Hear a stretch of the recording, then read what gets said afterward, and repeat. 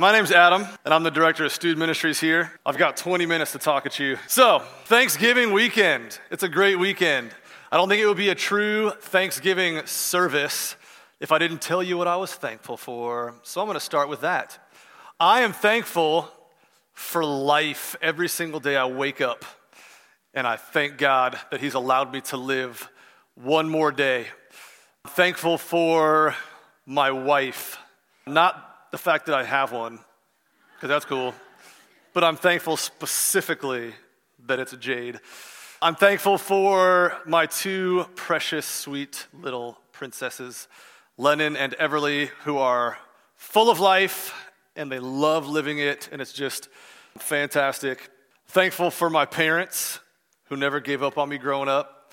Thankful for my ministry, and I'm thankful for all the students that I've had the pleasure over the years of loving and leading, and thankful for coffee, because I love coffee. That's why I can wake up every day and live another day.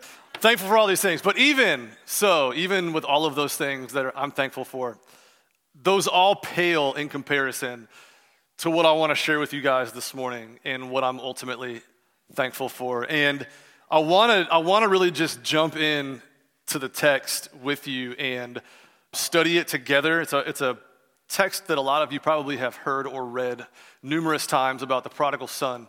But when I found out I was preaching, there were two passages that I wanted to preach that I've wanted to preach for a while, and this is one of them. So I'm really excited to open up God's word, and I'm really excited to talk through the prodigal son story with you. So let's go to Luke chapter 15. Let's go together, and we're going to start in verse 1. So if you have a copy of Scripture, whether that's your phone or a physical copy, whatever that is, go ahead and turn to Luke 15. We're going to be in verse 1 and 2 to start. All right, so chapter 15. It says, the tax collectors and sinners were all drawing near to him, that is Jesus. And the Pharisees and the scribes grumbled, saying, this man receives sinners and eats with them. So there's a little bit of frustration on the part of the religious leaders. See, Jesus was attracting tax collectors and sinners, and this was pretty true throughout his ministry and his life on earth. But the self-righteous religious leaders of the day didn't really like that too much, because in that day, if you were associating with sinners or if you were having a meal with sinners, that was really looked down upon. When you had a meal with somebody, usually that was a sign of acceptance, of accepting who they are and accepting their lifestyle in a way. So by Jesus having a meal with them and spending time with them, that would mean in a way in their mind that he was accepting them, which was true, but that was very ludicrous to them, that he would be spending so much time with them. So they're concerned about that. And then in verse 3 it says, so he told them this parable. So as a result of their grumbling and their frustration, he wants to tell them a few stories and kind of in story form explain to them why he does this, why he lives this way, and why he reaches out to the tax collectors and the sinners. So the first story he tells is about a shepherd who loses a sheep. And he leaves 99 other sheep, and it says not like in an enclosed pasture, but like out in the open fields. He leaves them just so he can go and find this one lost sheep. And when he comes home with the sheep around his shoulders, he throws a giant party. And verse 7 tells us that Jesus says, just so I tell you, there will be more joy in heaven over one sinner who repents than over 99 righteous persons who need no repentance. And so right away he's saying, look, the sinner and the tax collector are very, very important. That's who I came for. And when they come to know me, there's a celebration. The second one he tells is about a woman who loses a coin in her house. And so she cleans house top to bottom. And she is in desperate search of this coin. And when she finally finds it, she goes door to door to her neighbors to let them know that she found her lost coin. Like, can you imagine one of your neighbors like knocking on your door? Dude, don't worry, I found the nickel, right? What the heck? Okay. So she's so excited, finds this lost coin, and then Jesus says, just so I tell you, there is joy before the angels of God over one sinner who repents. She is so excited at the fact that she found one lost coin, and Jesus is saying, the point is that there is joy and celebration before the angels of God over one sinner who repents. And then he gets to the third story. And while the first two were dealing with kind of a thing, right? You have a sheep, you have a coin. Well, now he starts telling a story about an actual human being. And so this is going to hit a little bit closer to home once he starts explaining things. So let's go to verse 11 and look at the story of the prodigal son. And we're just going to read it together and talk about it a little bit before we get to application. So here's what it says in verse 11. Jesus, again, is talking. And he said, "There was a man who had 2 sons, and the younger of them said to his father, 'Father, give me the share of property that is coming to me.' And he divided his property between them." So what the younger son was essentially saying is, "Dad, I want your things, but I don't want you." Why was he saying that? Because usually in that time, the settlement of the estate, in other words, the inheritance that is passed down from father to sons, that's usually not done until the father is dead. So by the son coming to his dad, the younger son is an even bigger deal because the older son would have gotten his first. But the younger son comes and says, "All right, Dad, I'm done with you. I'm done with this life. I'm done with this family. I'm done with this village. I'm done with everything here. I want my inheritance. You're dead to me. Give it to me so I can go." Right? So this is the younger son coming to his father. And what's really, really interesting to me in this moment is that the father doesn't rebuke the son. The father doesn't stop the son. The father just allows him to go. That's important. Keep that in your mind. We'll talk about that in a little bit. So that's the son's request. And then in verse 13, you see what the son does. It says, "Not many days later, the younger son gathered all he had and took a journey into a far country. And there he squandered his property in reckless living. And when he had spent everything, a severe famine arose in that country, and he began to be in need. So he went and hired himself out to one of the citizens of that country, who sent him into his fields to feed pigs. And he was longing to be fed with the pods that the pigs ate, and no one gave him anything." So we have here, just in those few verses, a beautiful, in a way, depiction of depravity. Jesus lays out the desperation of humanity right here in these few verses when we're left to our own devices, when it's up to us, when it's our choices, when we determine what our life will look like. It doesn't usually turn out well. So I want to look a little bit deeper into that because I think it's really cool, and I've never heard it explained this way, but if you think about the son and his journey and the depiction of sin that is, we see a lot of things about our sin. So the first thing we see is that sin leaves us distant from God. So you see first and foremost that the son goes to a far country. He goes far away. He leaves everything in his past so far away that it's easily forgotten for a time, and he just goes to a really, really far away country. And so just like us, sin leaves us distant from God. And then the second thing we see is that sin causes us to live recklessly. He goes on a spending spree. He goes and he squanders all of his wealth. It's not driven by wisdom or maturity by any means. It's driven by lust and materialism. And you see how that ends up. Squandered in reckless living. And part of that reckless living, it's not explained there, but we see later in verse 30 that as a part of that, there was a lot of prostitution involved. And so he was spending his money on things that were dangerous and that were really reckless, as it says. So sin causes us to be reckless. Also, we see that sin causes us to be in need. Sin causes us to be in need. Nothing is ever enough. And after he spends everything he has, massive famine comes. And so now he has no way to buy any food to help, as this famine is just weighing down on him. And so he has no choice but to find a job working with pigs. To us, we go, well, that's gross. Yeah, that's gross, but there's a really deep level of that shows an even more disgraceful decision, because it would be assumed, as Jesus is telling this story, that the man was a Jew. And Jews can't touch pigs. And so he wasn't just getting this low-level, like nasty, filthy job. He was really turning his back on who he was, who his family was, and his religion by going and feeding these pigs. I mean, he wasn't just like, feeding them and then like running away, like, I didn't touch them. I mean, it says in there that he was longing for something to eat. He was in the muck and he was down in the filth with the pigs trying to get a bite of what they were eating.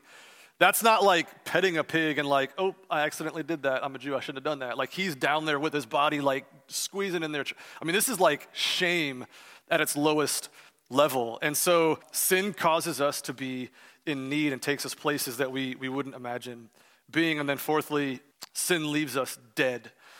It leaves us dead and lost. We see later in the passage, and I don't want to spoil it if you haven't heard it, but his father declares, my son was dead.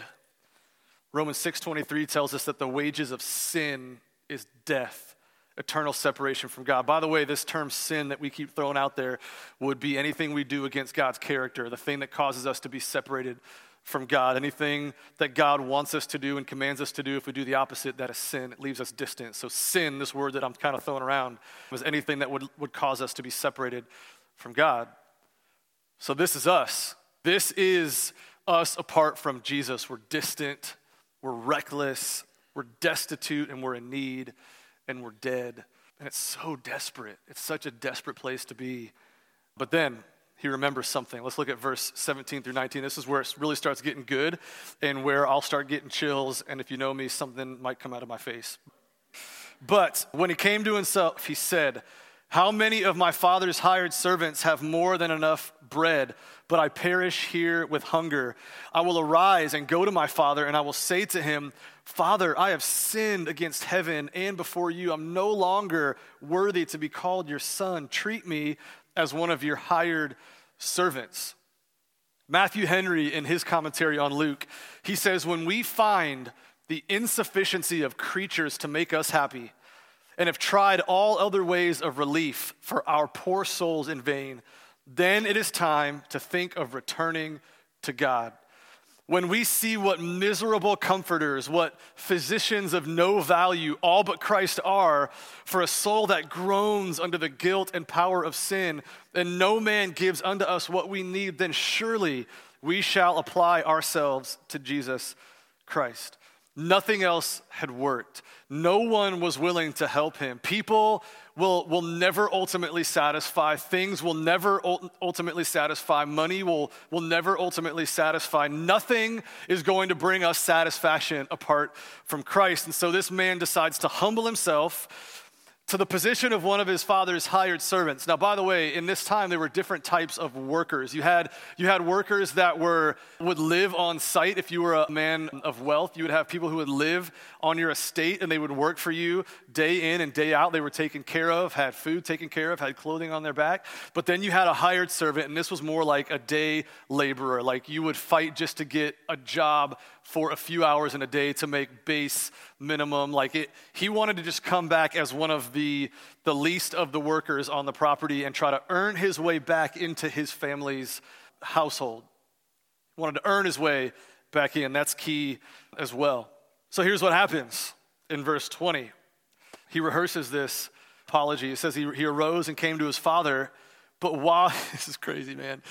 But while he was still a long way off, his father saw him and felt compassion, and he ran and he embraced him and he kissed him.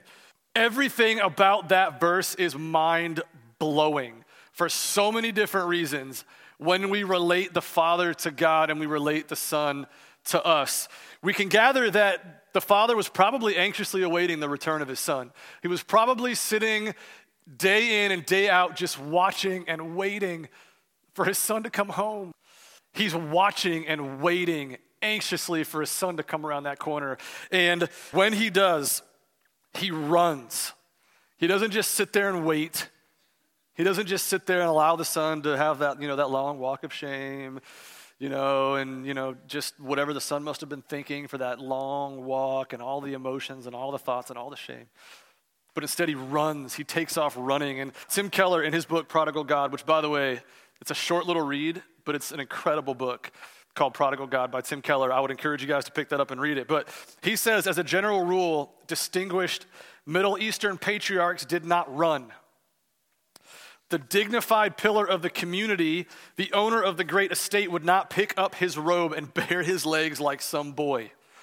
That didn't happen. That would have been shameful for him to do. And then John MacArthur, in a study in his commentary I was reading, had a really cool take on the event that I hadn't thought of before. But he says he wants to get to the son before the son gets to the village, because as soon as that son enters the village, he's going to be mocked and scorned and heaped upon with shame and ridicule. And the father runs through town and takes the shame to embrace the boy before he receives the shame. So in all aspects of that event, the father is trying to take the shame of the son on himself and be shamed himself. He ran, he embraced, and he kissed him. And the Greek word behind the word kiss is not just one kiss. It would imply that he just kissed him over and over and over and over and over.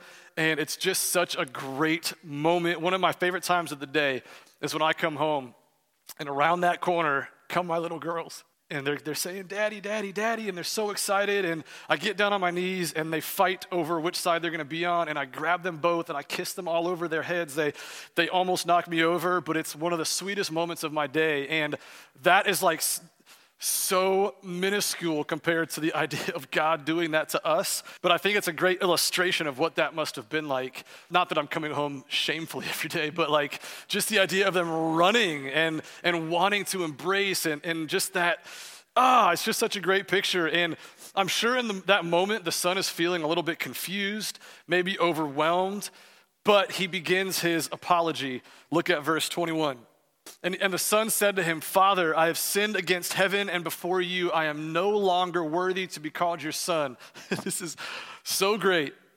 But the father said to his servants, "Bring quickly the best robe and put it on him, and put a ring on his hand and shoes on his feet, and bring the fattened calf and kill it, and let us eat and celebrate. For this my son was dead and is alive again. He was lost and is found." And they begin to celebrate. So the son's like, "Dad, I'm so sorry." And he's like, yeah, whatever, man. Like, go get my robe, go get my ring, get a pair of shoes, and kill the cow because we're having a celebration.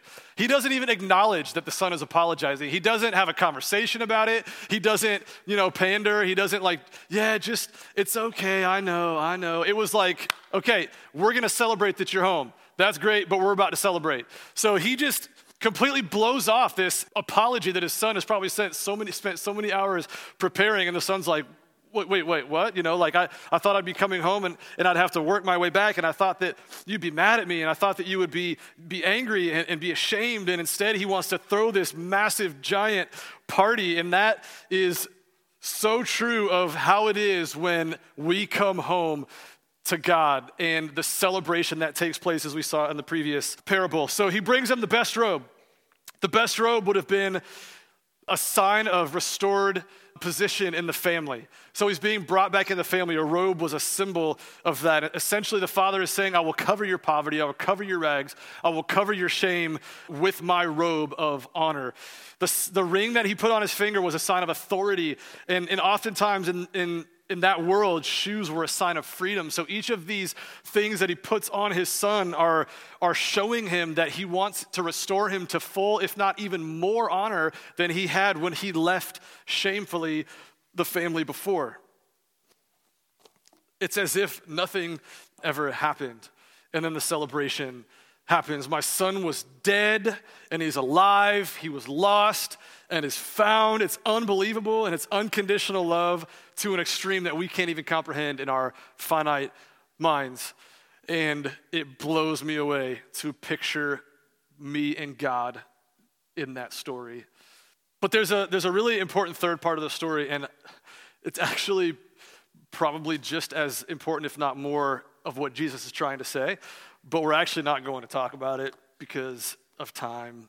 But the third part of the story addresses an older brother, and that older brother is the religious leaders of that time, who he's talking to, right? Jesus is addressing these people, and it's an older brother who is bitter because of the father's acceptance so easily of this younger son who has lived the way that he's lived. And so the self-righteous, rule-based salvation Pharisees that Jesus is talking to don't like that Jesus welcomes sinners so easily.